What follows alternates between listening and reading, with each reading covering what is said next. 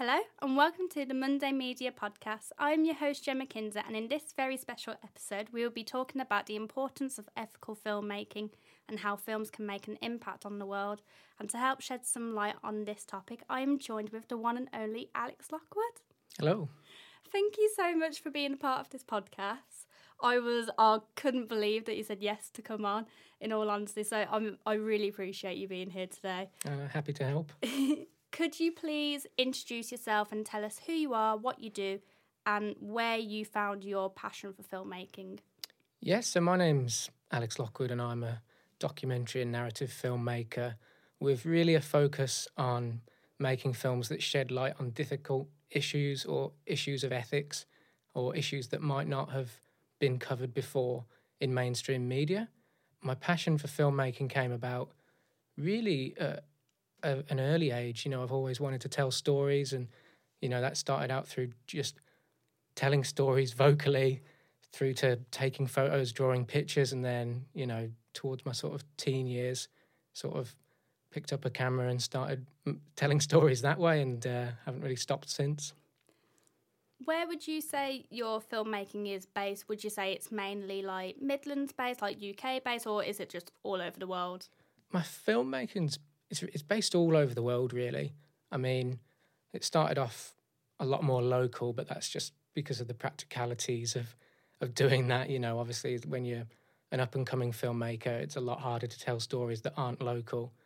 But as things have sort of grown, and particularly with the success of our last film, I've been able to sort of branch out and tell stories from, a bit of both, really. So how do you come up with your concepts for making documentaries? How do you decide, yep, that's worth making a documentary about, or is it a completely different process? To me, finding the story is by far the most difficult part of the entire process. The practicalities of actually making a film, in terms of how hard it is, pale in insignificance when compared to actually trying to find a decent subject. I find it really hard, and I spend ages sort of researching things and trying to find interesting angles on things, and you go down a lot of avenues trying to find a story, and you reach a dead end and you realise, this is just something that's been covered before, or this is something that perhaps doesn't hit me as hard as I thought it would. So it's quite rare when you do come across the story and you think, that is a gem and I can't wait to tell that. That's only happened a few times. But really, it's about research and getting out and talking to people and just looking into issues that you're interested in. And eventually, you'll find your subject that way. What's your research process like when looking for these documentaries? Is it you try to go out and specifically look for a business, or do you try to find the company, or do you try to find like issues that are actually happening in the world right now and around us, and you feel like you want to provide a platform for their voices to be heard, which might be misrepresented in the media?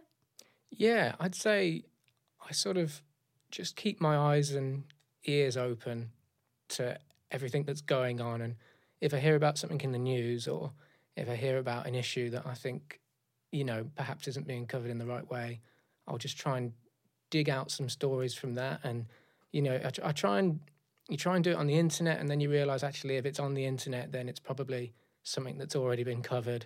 So it's just a case of like finding key people and trying to contact them and reach out to them and seeing who they know and what they know, and just exploring things that way. So you have to be a bit of a detective sometimes to find a decent story. But when it works out, it's all worth it, Oh, definitely. I recently worked on a documentary for the Walsall allotments, and the reason why we worked on a documentary for them is because I think it was the Birmingham or Walsall Council, they were going to completely get rid of these allotments to turn it into basically a massive car park for the Commonwealth Games.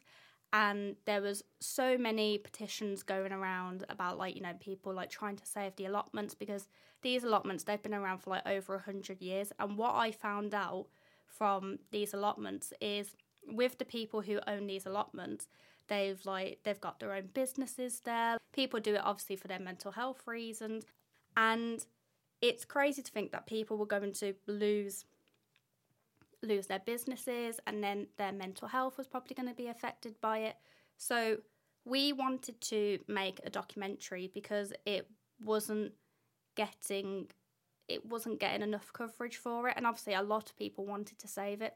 And what was absolutely crazy about these allotments is right next door to the allotments, they literally have a whole field completely free, which they could use for a car park, but they decided against it. So through this documentary, we were able to help bring more people in to sign the petition, and it was really, really good. And we got some really positive feedback from it. And luckily, the allotments are now saved. Wow. So it means that the Commonwealth Games aren't going to use it. So which is like really, really good. So what got you into ethical filmmaking? Why do you believe these topics needed to be brought to life through film? I think what you've just said there about the allotment, I feel like I've heard about that actually. I'd be interested to see that. But that's a really good example of why you should make films about issues like that, because at the end of the day, the way in which people consume information has changed, and people watch films much more than they read articles now. And whether you think that's a good or a bad thing, it is true. And so in that, documentaries have a huge power to really make change and to really affect things in the real world. They're not just a kind of like, let's watch this and it'll be entertainment. They actually have an impact. Yeah, they're not just there for escapism. That's it.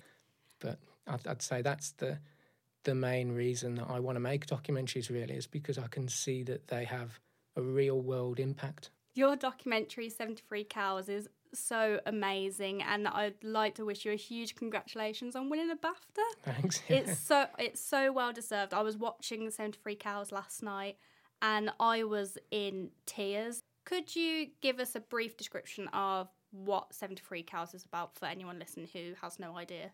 73 Cows is about a former beef farmer from Derbyshire, and he'd farmed for beef his entire life. His dad had done it, so he'd grown up on this farm, but more and more he felt uneasy with it, and uneasy with the fact that he felt like he knew his animals and he saw them as in the same way people would see a cat or a dog or a family pet, and over the years, he became really, really uncomfortable and really depressed by what he was doing day in and day out.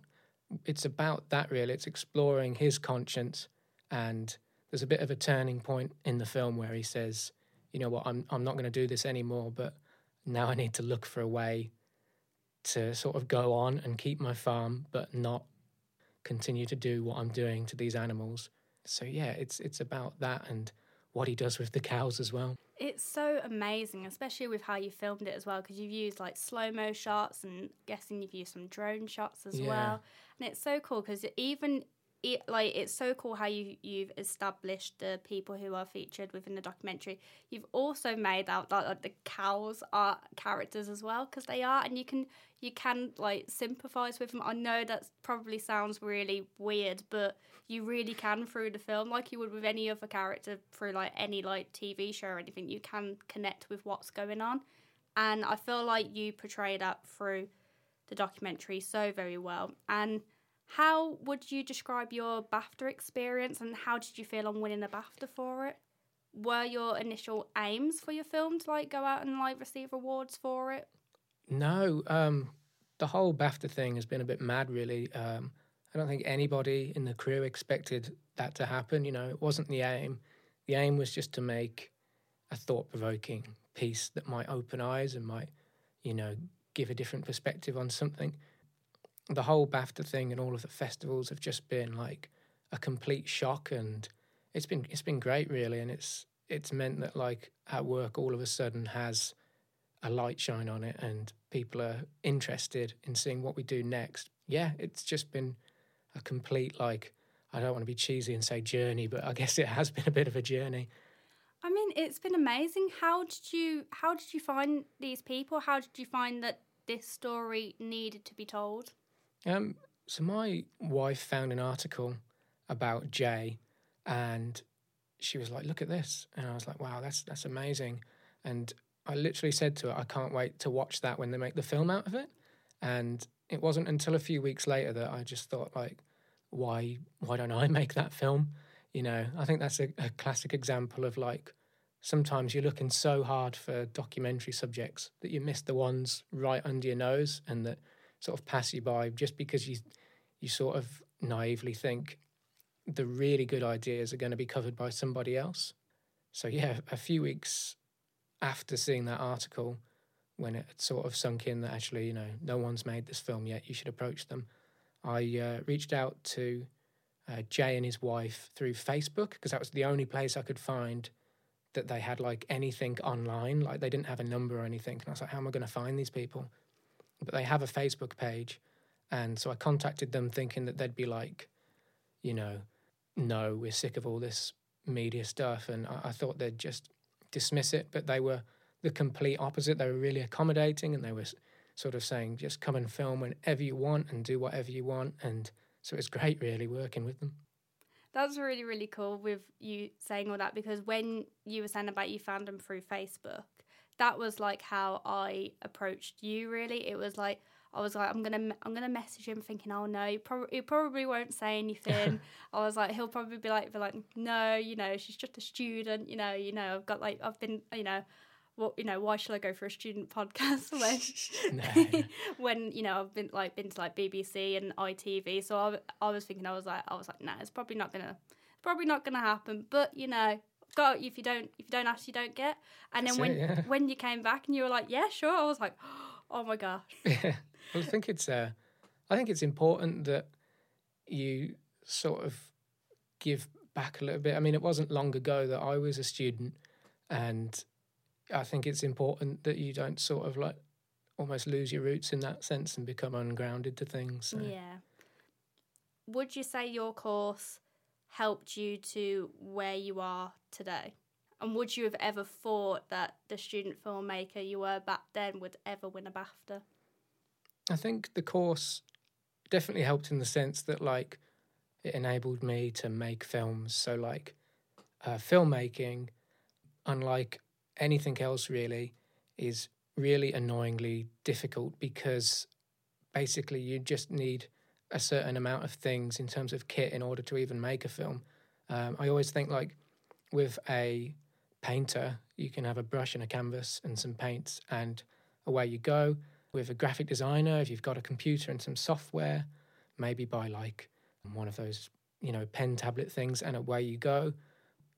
Whereas with filmmaking, it's so hard for young people to get into just because of the financial investment that you need, which is, really annoying. And there should be more schemes in place to help young people make films and collaborate with each other, which is why courses and colleges and universities are so good, because what my course enabled me to do is, as I said, just make films and work with other people who are like-minded as well. I think if I hadn't have done my course, then I wouldn't have actually made anywhere near the number of films that I did during it. I would say all of the films I made there, I look back now and I go, oh my God, they're absolutely terrible. But that's all part of the process. I think what you can't do is be afraid of making films because you're scared of doing a bad job.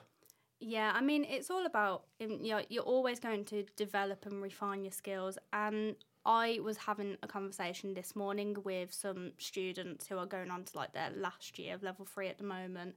And I was basically saying to them, like, I have a load of projects from when I was doing a level 3 media course, being like, I keep them all in a folder where it's like, we do not speak of these projects don't exist anymore, because I felt like embarrassed of them at the time. But then I showed them like my progression of how I've been since then, how you refine your skills and you constantly like develop and everything. And like you said, I feel like there's every filmmaker out there who has made a project where they're just embarrassed by it and cringy. They're like, no, wasn't me.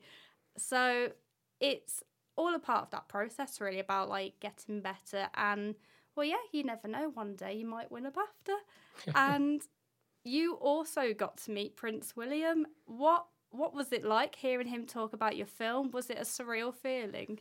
Yeah, it was very strange, because we didn't know that we were going to meet him. And then they lined us all up and he came out, and I thought he was just going to say like, well done. But he started talking about the film. He'd seen it So it was all like, wow, you've watched the film? And he said, yeah, I was watching the news the other day and I saw you on there, and it's just bizarre, really. And it's so cool that like he was actually like talking to you like about your film. You never realise who your films are going to reach. So what were your initial aims behind making 73 Cows? Really, I just wanted to make a thought-provoking character piece, and whilst like I'm, a vegan, and the film obviously touches on veganism, I don't see that as being the central aim for the film. I more see it as being a film about mental health, which is why I think it connects with people who aren't vegetarian and vegan, because it's more so about somebody doing something that they are at odds with in terms of their ethics. And I think everybody can relate to that. And everybody's been in a situation where you're doing something and you're questioning yourself, or you're in a career and you're saying, is this really right? So my aim was just to explore what I thought was like a really fascinating character. It's like you said, with the whole veganism and everything, it's not so in your face. You're not forcing that to the viewers, and that's what I took away from it. It's the fact that that's not what the documentary was about at all. That was kind of like here's like a little like bonus fact what you should know, but it's not the main reason.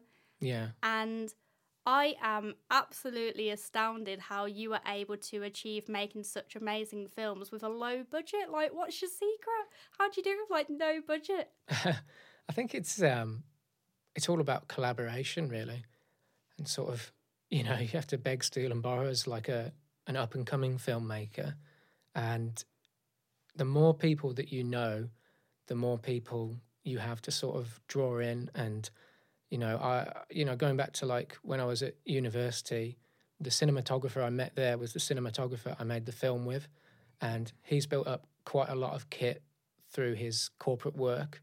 I've built up a little bit of kit through my corporate work, nowhere near as much, but like coming together, we've, got enough to make a film. And he knew a sound guy, and the production assistant was my wife. So it's all about like just trying to draw in as many favours as possible, and saying, if you do a day on my shoot, I'll do a day on your shoot. And if I can use this bit of kit from you, will you do this for me? It's just about trying to work it in a way where, instead of splashing out loads of cash, you're just collaborating. And that's really the way for young up-and-coming filmmakers, I think, because going out and trying to obtain funding is just so hard. And whilst the opportunities are there, they're very small, particularly if, say, you don't have much in your showreel. And people always want to know, what have you done before? What have you done before? And if this is your sort of breakthrough piece, then that becomes very hard. So collaboration is the key thing, I'd say, if in terms of just getting a film made with low budget. That's so cool that you can achieve something to a really high standard and great standard as well. And it was like produced with little money, and it is all about just working with the people you know, and like just building those relationships. And other than your film 73 Cows, you have also had other projects in the works. You have been working on another inspirational documentary called The Hudson Project, which I would like to talk to you about. So could you give us a brief summary of what the Hudson Project is about? So the Hudson Project is mainly trying to raise awareness of plastic pollution, and it follows the journey of Lizzie Carr, who is a paddleboarder who paddleboards in order to raise awareness of plastic pollution. As she makes her way, she paddleboarded the entire tidal length of the Hudson River, and I documented that entire journey. So it was quite a difficult one logistically, because obviously she's on the water and you want to get shots that are close up and personal. You don't want to get everything by like drone. And obviously like in America, like the drone laws are quite tight, particularly when you're getting into like New York City. For a lot of it, I was in a boat filming, and for some of it I was in a kayak filming, but that felt a bit precarious, so I didn't do that for long. But yeah, it was logistically really hard, but it was really, really rewarding, because it was just like it was like a proper adventure. I don't think it just felt like a really rare opportunity to actually go on like an adventure with someone and film it. So it was a great job in that sense.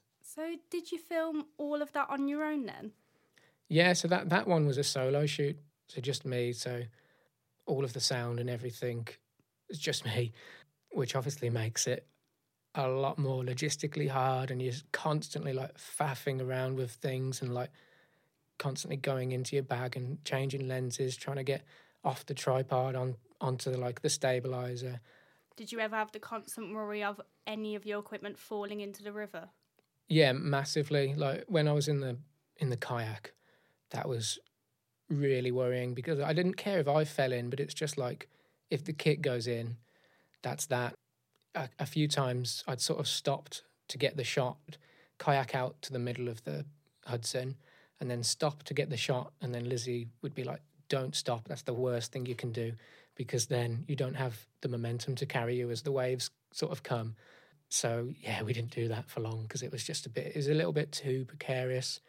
But the shots I did get from that were shots that you can't really get from a boat because they're sort of really close up and personal, really low profile as well. So I'm glad we did it. I just wouldn't do it again. Fair play to you. It's all about getting that shot. Yeah. When you were saying about like, oh, I don't care if I fall into the river as long as the equipment doesn't. I relate to that so hard. I got to work on a festival up in Wales, and it was literally on top of a big hill. Yeah. And it was pouring it down with rain. It was like thunder and lightning. It was hailing and everything. And I literally took off like all my waterproof stuff and just put it over the equipment. Because I was like, at the end of the day, I don't care if I get a cold, but if this equipment gets ruined, I'm going to have to pay thousands of pounds to replace it. And it's like, I'm not doing that. So I can't afford to do that. So I completely get that. You've got to make sure the equipment's fine before you suffer for your art sometimes. Oh, definitely. We have to, as indie filmmakers, we have to sacrifice so much in order to create something absolutely amazing. And what's your approach to the Hudson Project, and how is it different to other documentaries similar to this?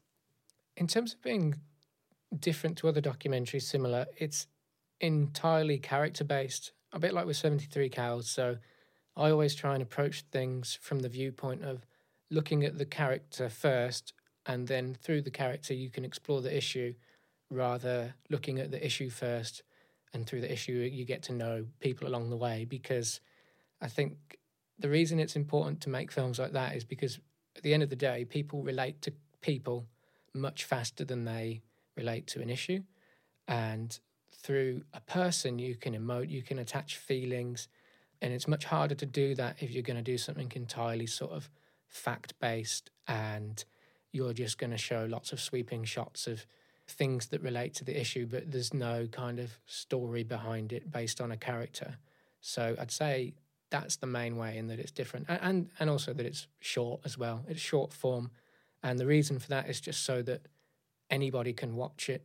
So it's like 10 minutes. So we wanted it to be the kind of length that people would go on their lunch break. Oh, it's only 10 minutes. I'll give that a watch. Speaking of short form projects, would you say that, because even though, the final piece is 10 minutes long, we all know that you've probably got like hours and hours and hours of footage to go through.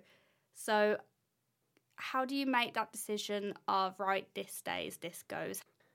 You have to tell the story in the best way possible.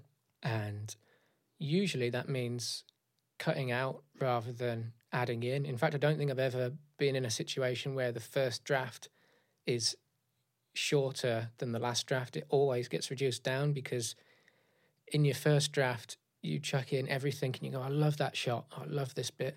And you just chuck everything in, thinking it's all relevant and everybody has to see this and that. And then you look at it and you step away from it, and then you look at it again, you get others to look at it, and then you sort of realise actually like that's not important. And it's all about like, you have to sometimes like kill the shots that you like the most just because you know what's best for the story. So like you say, with the Hudson Project, that was 10 days filming, so it works out at like a day a minute, and that was filming like the entire day. And you sort of realise, actually, this shot is exactly the same as a shot I've got in previously. This point is the same as a point that was made earlier, but just not as good. with 73 Cows, initially I had a whole backstory with Jay's dad and what Jay's dad meant to him. And in the end, I felt like actually that can all be summarized in like one line at the beginning of the film. And you think, I don't need to go into that backstory. Like, it's nice to explore it, but actually it's just creating a point in the film that kind of sags a little bit and takes it off course. So, yeah, it's really hard, but it's just about like sacrificing like the bits you absolutely love for the bits that you think make for the best story. With 73 Cows and that backstory, when watching the documentary, like, I didn't even like consider like a backstory with his dad and everything. It is mentioned, but you saying that, it's like, oh my God, that's so cool. And we would, obviously, as an audience, we would still like to know that information. Would you ever consider doing like a director's cut and including like so much stuff in there, what you didn't include in there? Because I think what you've just said is like really interesting. Yeah, I mean, I probably wouldn't, because I kind of like to just, once I've done a film, just like park it and move on from it and move on to something different. I think at the end of the day, you kind of have to think to yourself, like, it was cut for a reason.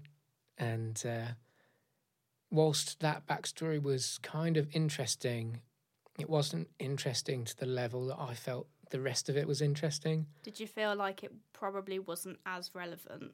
Yeah, it definitely wasn't as relevant. I mean, it's relevant to the story in the sense that it paints a picture of who he is, but you can do that in a few lines sometimes. And I think sometimes it's important to kind of remember not to kind of like spoon feed the audience and not underestimate them, and actually like the audience will pick up on like a thing, a picture, you know. So all someone has to do is look at a picture of their dad rather than talk about them for 5 minutes, and you get that they're fond of their dad and that there's a memory there and that there's a connection. And that's the beauty of film, really. You don't have to spell everything out because you have audio and visual.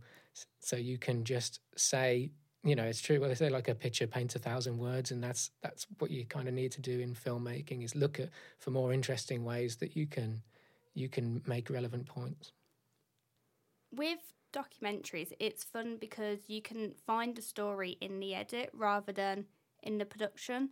So some of the time, and also when it comes to the post-production stages of the films, as a director, you have to make the tough decisions of what footage stays or gets to cut. And like you said, pictures can say 1,000 words and you don't have to go into so much detail. I'm definitely that type of person that likes to go round and round about twice just to get to a point. I've learned over the years of how to get to the point quicker. I'm still learning. That's probably why I ended up doing podcasting, because I can literally talk for England, which is probably a good way in one way. But as filmmakers, we have a responsibility of making sure our voices can be heard. How do you make sure the messages you are trying to get across is clear through your projects? The best way, because I make films that are more character-based, I just have to kind of trust the people in the films to tell the story and to enable them to tell the story in their own way, rather than me sort of going at it and trying to make their points for them and question them with an agenda. And because usually, you know, if you're interviewing somebody about a subject, then you're interviewing that person for a reason. And so the best way to explore that subject is to just let them do the talking. Obviously, you have to sort of be clever with your questioning to get people on track, and you want to draw certain things out. But ultimately, they should tell the story in their way, and their interview and performance should almost form the basis of how you edit it and the pacing and everything. Like 73 Cowards is quite slow-paced because Jay is a kind of slow-paced guy, and it would match his tone, so there's a lot of slow-mo. There's less of that in the Hudson Project because Lizzie is more... She's a kind of more dynamic in how she speaks, and she's a lot faster paced.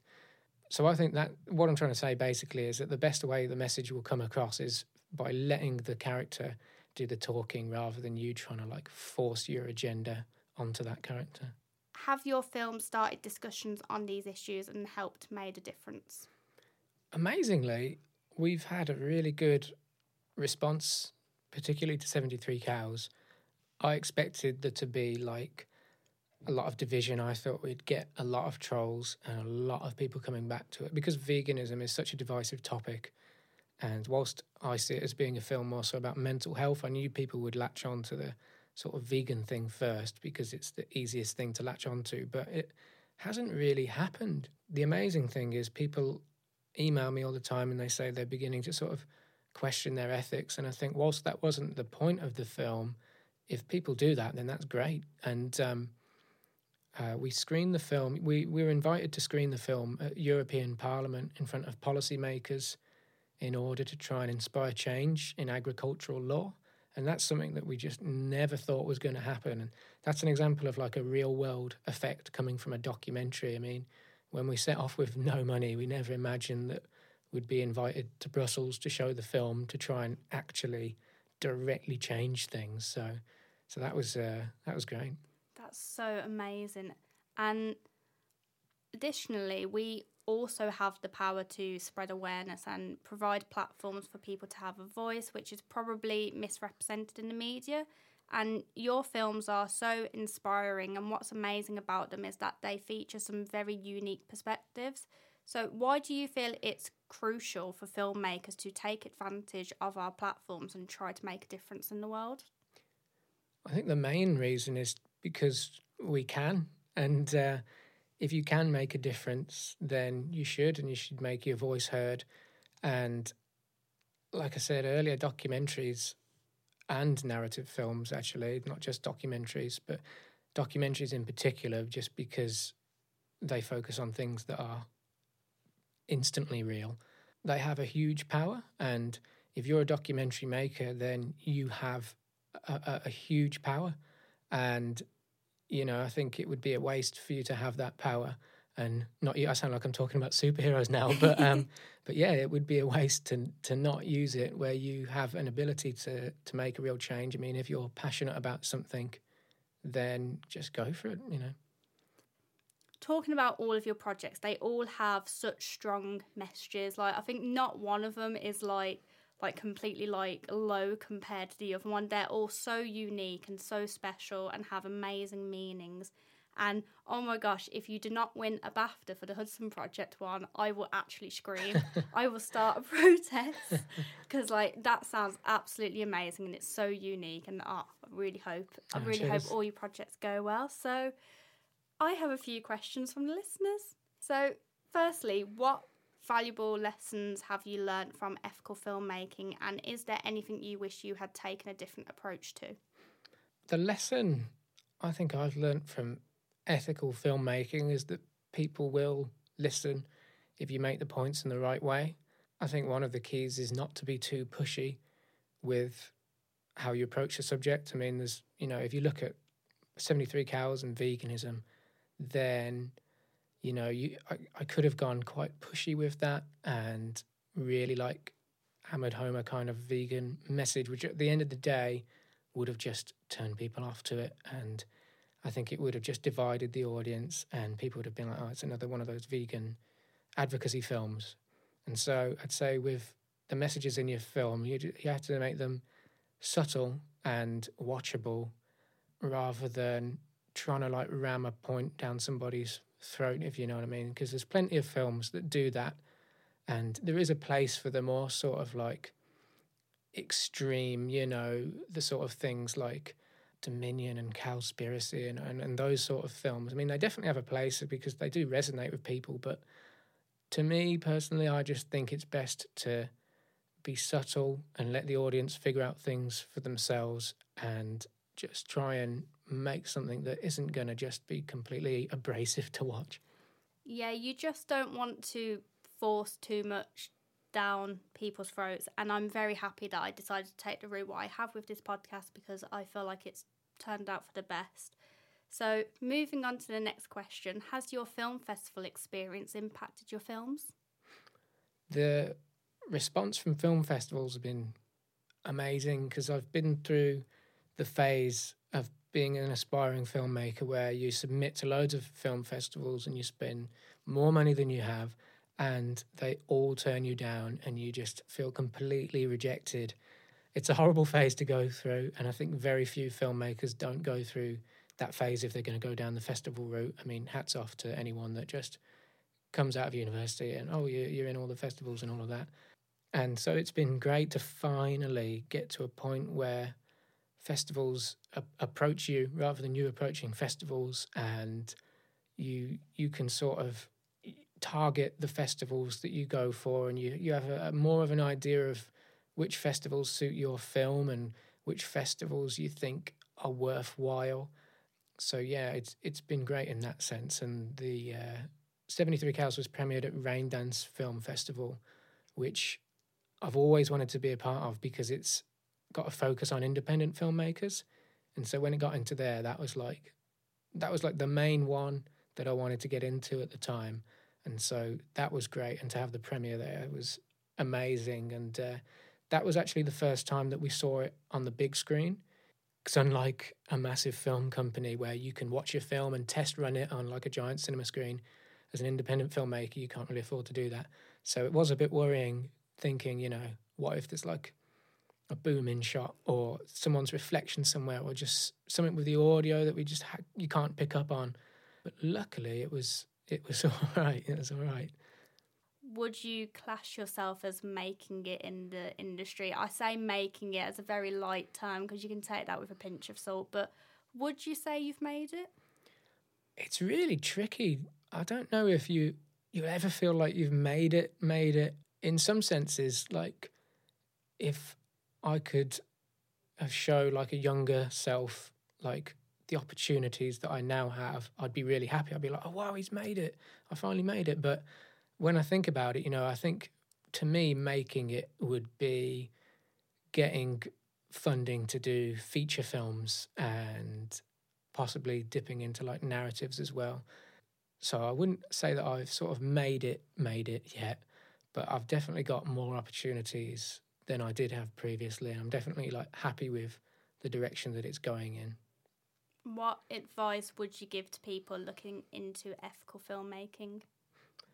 The advice that I'd give would mainly be not to be afraid of exploring a subject and challenging yourself as you explore that subject. And I think one of the main things that you have to do with ethical filmmaking and anything where you're exploring a topic that might be divisive is you have to ask difficult questions and you have to play devil's advocate. So my advice would be like you have to treat the people in your film sensitively and get to know them because you need them to get to a place where they're comfortable with you enough to speak on camera. So that would be my main bit of advice is just like don't be afraid of the subject, don't be afraid to challenge it, and don't be afraid to ask difficult questions, but make sure that you're doing it responsibly. You're not like hanging anybody out to dry. You're not like picking someone to be in your film that you think is going to be like really controversial and that you can exploit. You have to treat everybody in your documentaries as responsibly because at the end of the day, you have a lot of power over someone that you're editing. So yeah, my main bit of advice would be like, don't be afraid of it, but treat your subjects sensitively.